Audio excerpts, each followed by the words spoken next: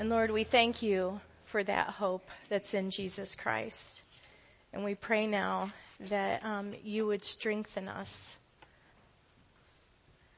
Lord, you tell us that we can do all things through Christ who gives us strength. And so, Lord, would you strengthen us to hear your word? And would you strengthen us to respond to your word? And Lord, would you strengthen us to take this good news of being able to live without fear and to have an eternal hope to the world that so desperately needs hope right now. We pray this all in Jesus' name. Amen. As you have your seats, I'm going to invite you to turn to Acts 21. Acts 21, we're going to be picking up in at verse 17 today, continuing our sermon series in the book of Acts. Acts 21, starting at 17. Page 1729 if you're looking for it in your Bible in your chair. And so this is where Paul and his team are entering Jerusalem. When we arrived at Jerusalem, the brothers and sisters received us warmly. The next day, Paul and the rest of us went to see James, and all the elders were present. Paul greeted them and reported in detail what God had done among the Gentiles through his ministry. When they heard this, they praised God. Then they said to Paul, "You see, brother, how many thousands of Jews have believed, and all of them are zealous for the law. They have been informed that you teach all the Jews who live among the Gentiles to turn away from Moses, telling them not to circumcise their children or live according to our customs. What shall we do? They will certainly hear that you have come, so do what we tell you. There are 4 men with us who have made a vow. Take these men, join in their purification rites, and pay their expenses, so that they can have their heads shaved.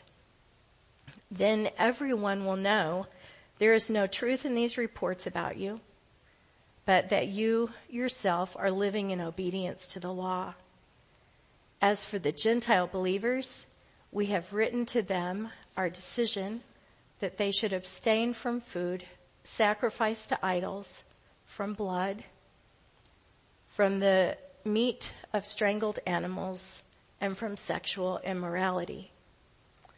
The next day, Paul took the men and purified himself along with them. Then he went to the temple to give notice of the date when the days of purification would end and the offering would be made for each of them. This is God's word.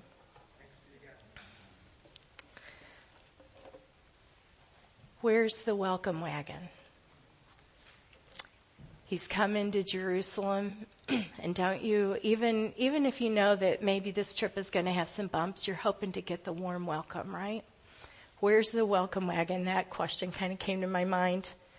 I was thinking about a time when we welcomed someone into our home, and we were delighted to have this guest with us for a season.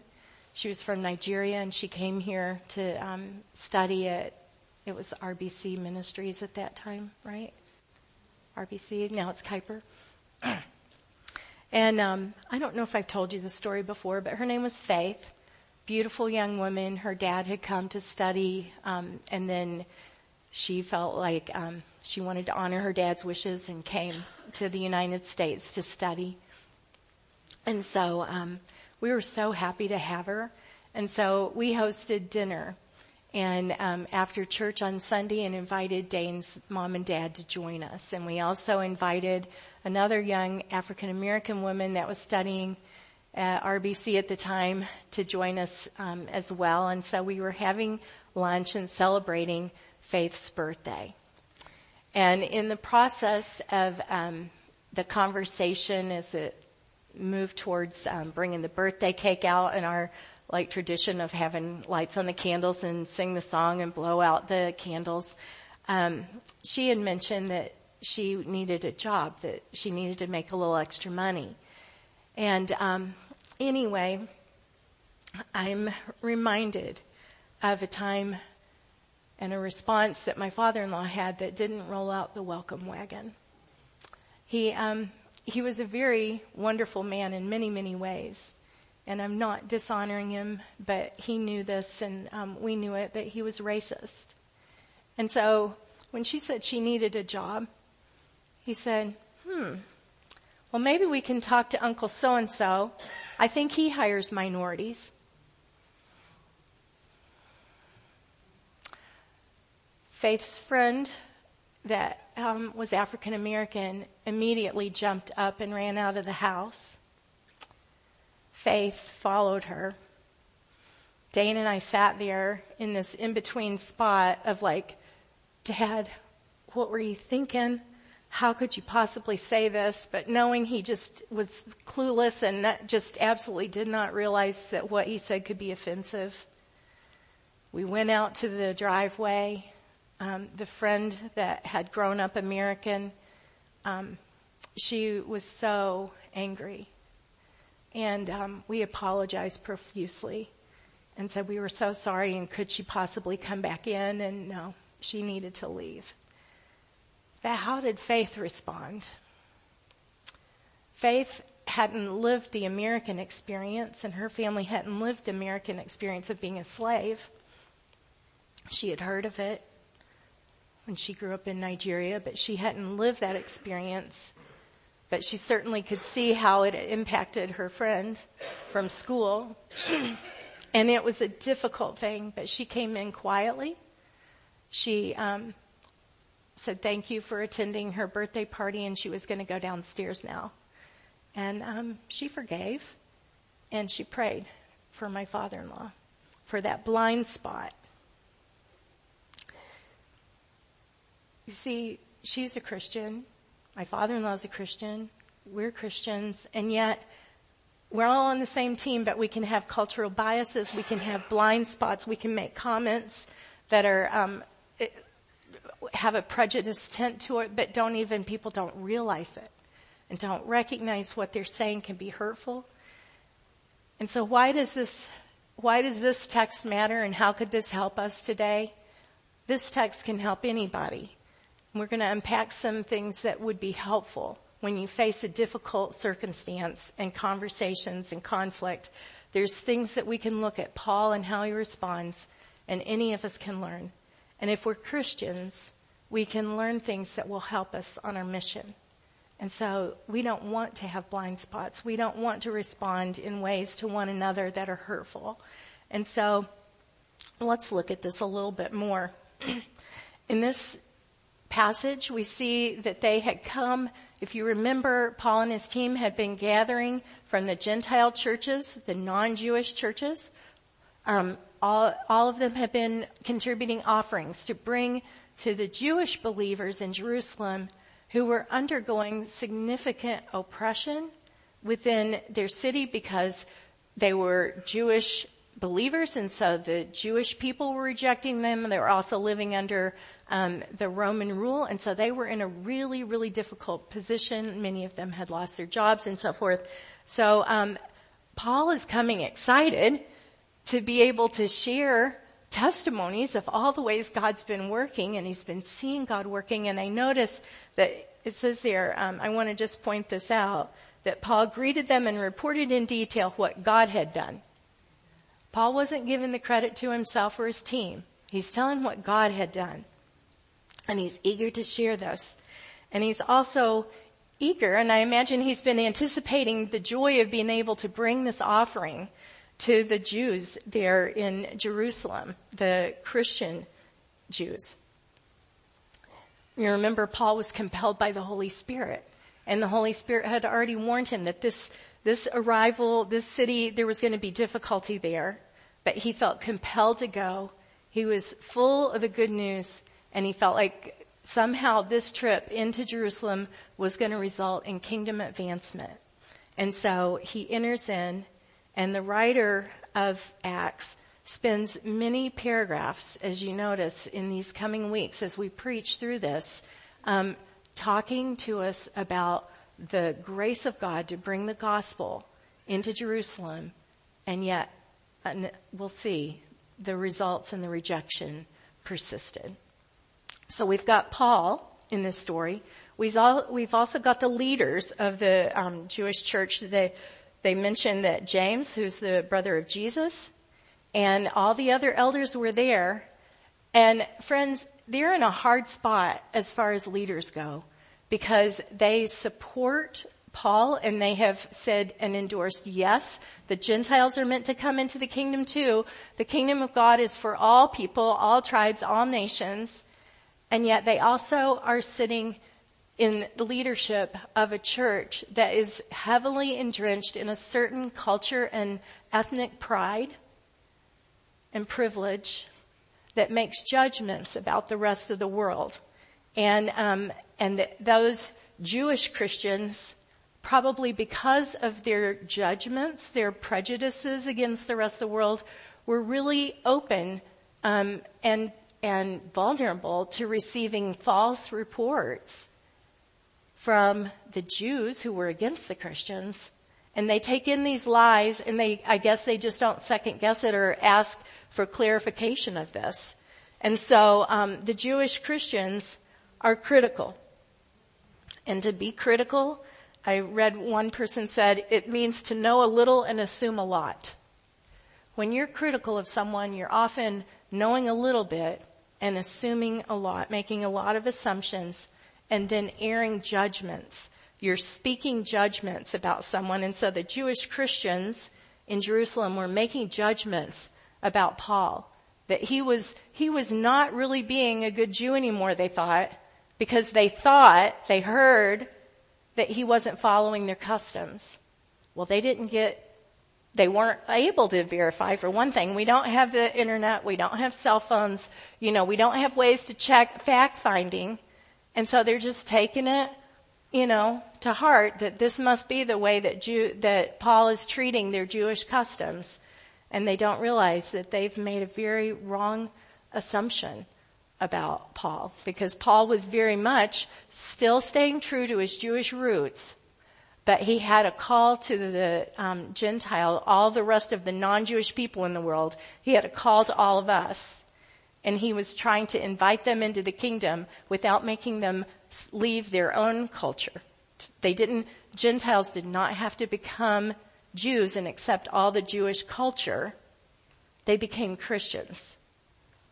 And the Jews were to become Christians. And that was to be the identity. That's a trouble. These kind of troubles between our cultures and how we interact with one another, even within God's kingdom, continue today. You know it, and I know it. And I've listened to several conversations about how that, whether it's our culture or just making assumptions of people and jumping to conclusions, this kind of thing happens today. I listened to a conversation, and this is kind of a conglomerate so that it's not pointing out any one particular, if you say afterwards, oh, she was like bullying me from the pulpit. No, I'm not. This is a combination of things. But a person lashes out at someone that is close to them, and they're really, really critical and harsh. And the temptation is to jump back and defend yourself or say, what in the world are you doing, and why are you acting like this towards me? But do we stop to say, I wonder what's going on behind the scene, and what is really, why are they acting this way? Or do we just jump in and want to defend ourselves or put them in their place or tell them what's up? Or do we try to control them with the way that we might try to manipulate the situation and butter them up? Okay, well, if they're being really harsh, then, I'm going to try to butter them up or whatever, trying to control or manipulate. Heard another conversation And this one, I really felt like it was at the end of a long evening, and I just made my way towards the door at this one. But was with a group of people that are not from this church, longtime friends. And anyway, and they were talking about a person was leaving their church. They had mentioned a bunch of different conflicts that were going on at their church, various parties, but they were, this one where this person that had worked with the cadets, which is a young men's program in the church for years, he was leaving their church because they had changed the cadet uniform in 2009. For instance, 2019. And he's got a 10-year grudge about changing a uniform because culture was changing, and I don't know exactly why they changed the uniform or whatever. He was so angry, and he was cutting off. He wasn't going to finance. He wasn't going to put his tithes into the church anymore because he was so upset and making assumptions about why this decision had been made, but not going to the people, not confirming it. And then one final one. I'm thankful that Classis North has developed a diversity committee, and they're going to be working on anti-racism training for us and helping all of our congregations. But listening to African American members of our denomination getting frustrated because they keep trying to tell us things and we don't understand what they're saying. And then they just throw up their hands and go, see, this is what I'm talking about. And some of the rest are sitting around the table going, I don't even know what you're saying or trying to say. But we're missing each other because of cultural differences and cultural backgrounds. And it's sad and it's hurtful. And if we can't function in unity, then what does the world see? And Andy Stanley, in his book, Going Deep and Wide, I read that this week, and he draws the question, what do people see and hear and experience when they visit your church? And what's the word on the street about your church? Do they experience us as people that are full of grace and that aren't making assumptions about each other and are committed to unity? Or do they experience conflict and harsh disagreements and separations? And I guess I'd want to ask the question, what did the mission field in Jerusalem see and hear and experience upon Paul's initial arrival in Jerusalem? Think about what they could have experienced. They could have experienced a conflict right off the bat of Paul getting into a disagreement with the leaders. Or they could have experienced many different scenarios as we think about the players of James and the elders and Paul and the Christian Jews. But that's not the way it went down. What they experienced, at least initially, was unity. And why was that possible? Because Paul embodied the kingdom of God and his actions were speaking. I went back to see, what did Paul say after the leaders let them know that the Jewish Christians were believing that he was abdicating his Jewish cultural customs? He didn't say anything. The writer does not record one more word about what Paul said in that meeting. He displayed meekness. Meekness, that word means quiet, gentle, righteous, and obedient. Paul did not defend himself. There was no pride or fact-finding or comparison. Think about this. Paul comes in and he's telling about all these kingdom moves of God and how the gospel spread through all this. And they did celebrate. And then they go, well, you notice, brother, how many thousands of Jews have believed? And he didn't say, show me, or for real, or, he didn't challenge or do any comparison. He listened. He didn't challenge their authority. They're saying, what shall we do? Here's the plan, Paul, go and do this. I mean, Paul could have said, I've just given you the offering, assuming that they already have given the offering by this time. Paul's planning a trip to Rome. You know, the idea of I'm going to not only pay in this offerings of like how much it's going to cost for all four of these people that are doing these purification rites. I'm going to pay for all of them and for myself, for all the offerings, the sacrifices that'll be needed and all. He doesn't do any of that. There's no grumbling. He's generous. He's committed to unity and love. And who is Paul following? He's following the example of Jesus Christ. Think about how Jesus emptied himself. He came to earth. He comes and there's people making accusations against Jesus, and he doesn't come against them. He doesn't try to defend himself. Jesus was silent like a sheep before the shearers, right? He lets the Lord defend himself. He lets the Lord bring out the truth when it's time. Paul was not able to do this on his own, but he follows the example of Jesus, who laid down his very life because Paul was so committed that there was a gospel that needed to go forward, and these Jews in Jerusalem needed to hear about Jesus. And he wasn't going to let the Jewish Christians that had wrong information and were making accusations about him stand in the way. And God gives grace to Paul to be kingdom-minded and trust the Lord to defend him. Now I want to explain, what is this Nazirite vow? What are these men, these 4 men that have taken a vow? It's consecrating themselves to God, and it's a voluntary vow. And I think that this is very key to understanding Paul and understanding really the beauty of this passage. The Nazirite vow was a voluntary vow that I'm going to set myself apart completely for the Lord. And in that vow, they said, I'm not going to have anything to do with the grape. So I'm not going to drink wine. I'm not going to eat grapes. I'm not going to eat raisins. Now, I didn't do a lot of research about why that was, but that was just part of it that they were giving up. They also did not cut their hair, and they also did not come into contact with dead people.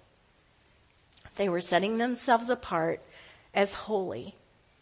But they weren't making themselves holy. They were setting themselves apart for God. And they recognized that it would be God who would make them holy because they had to bring offerings. The offerings they brought were a sin offering, a burnt offering, other offerings. And then they would have their hair cut, and they would put that hair on the offering, and that would be burned up as well. The Nazirites, you might remember in the Old Testament, Samson had taken a Nazirite vow, and because he was consecrated to the Lord, he received strength. Samuel was a Nazirite. His mother had actually made this vow for him, and he was set apart for the Lord, and the Lord gave him prophetic messages. And so when we're set apart, emptying ourselves from things from the world to receive the goodness of the kingdom of God, God can use us. And if they messed up during their time, and their time could be a month, or they could even commit themselves to a year or to a lifetime of being set apart for the Lord, they had the opportunity to start over again. And they just start back over again. They weren't commanded to do this, but it was voluntary. And I read commentators say that the Gentiles, the non-Jewish believers, actually they weren't required to do the Jewish customs, but remember the Jews, it was God, Almighty God, Creator God, who they worshiped. It was the scriptures from God, God's word, that had been given, and many of their customs actually pointed towards God. And so the Gentiles actually found great enrichment as they would start to participate or consider what do these customs, seen through the picture of Jesus Christ, how does this help me in living my life for the kingdom of God? God's grace to us and the discipleships team has called this church to a season of practicing Lent, of saying we will voluntarily, it's not required, but voluntarily, we'll take this time between now and Easter for self-examination, fasting, and returning to God. In any ways that we need to repent or to say, I empty myself of this because I want to receive from God. And in a book that I ordered and am reading for Lent is 40 Days of Decrease by Alicia Cole. And in there was a chapter on fasting from criticism. And I thought, I thought, Lord, what do you want me to fast from? Am I giving up chocolate, or am I giving up this or that? And I feel like it's maybe more mental attitudes that the Lord's asking me personally to think about. And I want to invite you and just say, here's some things that the Lord might ask us to fast from. Maybe he's going to ask us to fast from criticism. Or maybe, like Paul, he was fasting from control. He completely surrendered himself into the Lord's loving care and went towards danger. But how was that when he was standing before James and all of a sudden he's hearing this?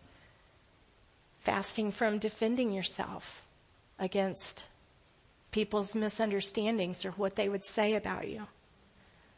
Maybe it's fasting from taking offense. Maybe you've been offended and you want to say, Lord, I want to fast from this. I don't want to nurture this offense. I want to lay it down. Maybe it's fasting and asking the Lord, would you please show me my blind spots, my ethnic blind spots, my ways that I speak or that I act that actually hurt other people. There are different ways that the Lord might want to help us enter into this time of emptying ourselves, of being completely kingdom-minded. I'm for God and for his purposes and his purposes alone. I don't know about you. I don't know where you've been and how you've been, but I know in the past I've made judgments not having all the facts. I've spoken things that have been hurtful, and I've had to go back and repent and ask for forgiveness and say, I spoke of things I did not know. I'm sorry I've hurt you. Friends, if we think that we're going to have an impact in this world for the kingdom of God, this world is looking not for hatred and not for more conflict. They're looking for a place of peace and joy and love and unity. And within the church, we should embody these things because this is the kingdom of God expressed on earth through his church. And I believe the Lord invites us to take this seriously. Will we be meek? Will we be the people? Because Psalm 37:11 says the meek will inherit the land and enjoy peace and prosperity. The world is watching and our mission is waiting. I'm going to give us some time to just sit before the Lord. And you might use this time to just pray and say, Lord, what are you saying to me through this passage? What are you showing me by the way that Paul responded in meekness to false accusation and to racial, really it's prejudice? Paul went to God in prayer. What's he calling us to do when we look around at the culture and we look around at the challenges? What's he calling for each of us? And I'm going to ask Nate to come and just play instrumentally. And we're going to have a time of just sitting before the Lord and inviting him to search us. So Lord, would you put the searchlight on us? And Lord, would you help us to be ready to surrender anything that is getting in the way so that we can be consecrated and fully devoted to being filled up with your love and your peace and your joy. Lord, I thank you that as we draw near to you, that you draw near to us. Lord, I thank you that you heal our broken hearts. Lord, I thank you that you bind up wounds. Lord, I thank you that you set us free if we're held in captivity to prejudice or racist thoughts. Lord, that in you there's freedom as we move toward you. Lord, I thank you that you choose to use the meek. And I pray that you would help us to be completely and fully surrendered to you. Lord, that you would make us and make our lives into whatever you would have for us. For your glory, we pray. So I'm going to invite us to turn our eyes to the screen, and there's a written prayer that the Methodist Church has used in a yearly consecration rhythm. And Pastor Dave and I and the leadership team felt like that this would be helpful. And so during the season of Lent, we're going to practice reading this prayer out loud together as part of our prayer together as a body. And so would you pray with me? Lord, make me what you will. I put myself fully into your hands. Put me to doing. Put me to suffering. Let me be employed for you or laid aside for you. Let me be full. Let me be empty. Let me have all things. Let me have nothing. I freely and with a willing heart give it all to your pleasure and disposal. Amen. Church family, the Lord bless you with every ounce of strength that you need from His Spirit to keep those words that we just sang and that we just spoke in prayer. And it will take a lot. So the Lord bless you to grow in continued daily dependence upon Him. The Lord bless you to grow up into the meekness that is in Jesus Christ. And the Lord bless you with joy overflowing that comes from surrendering and living full of His Spirit. Amen.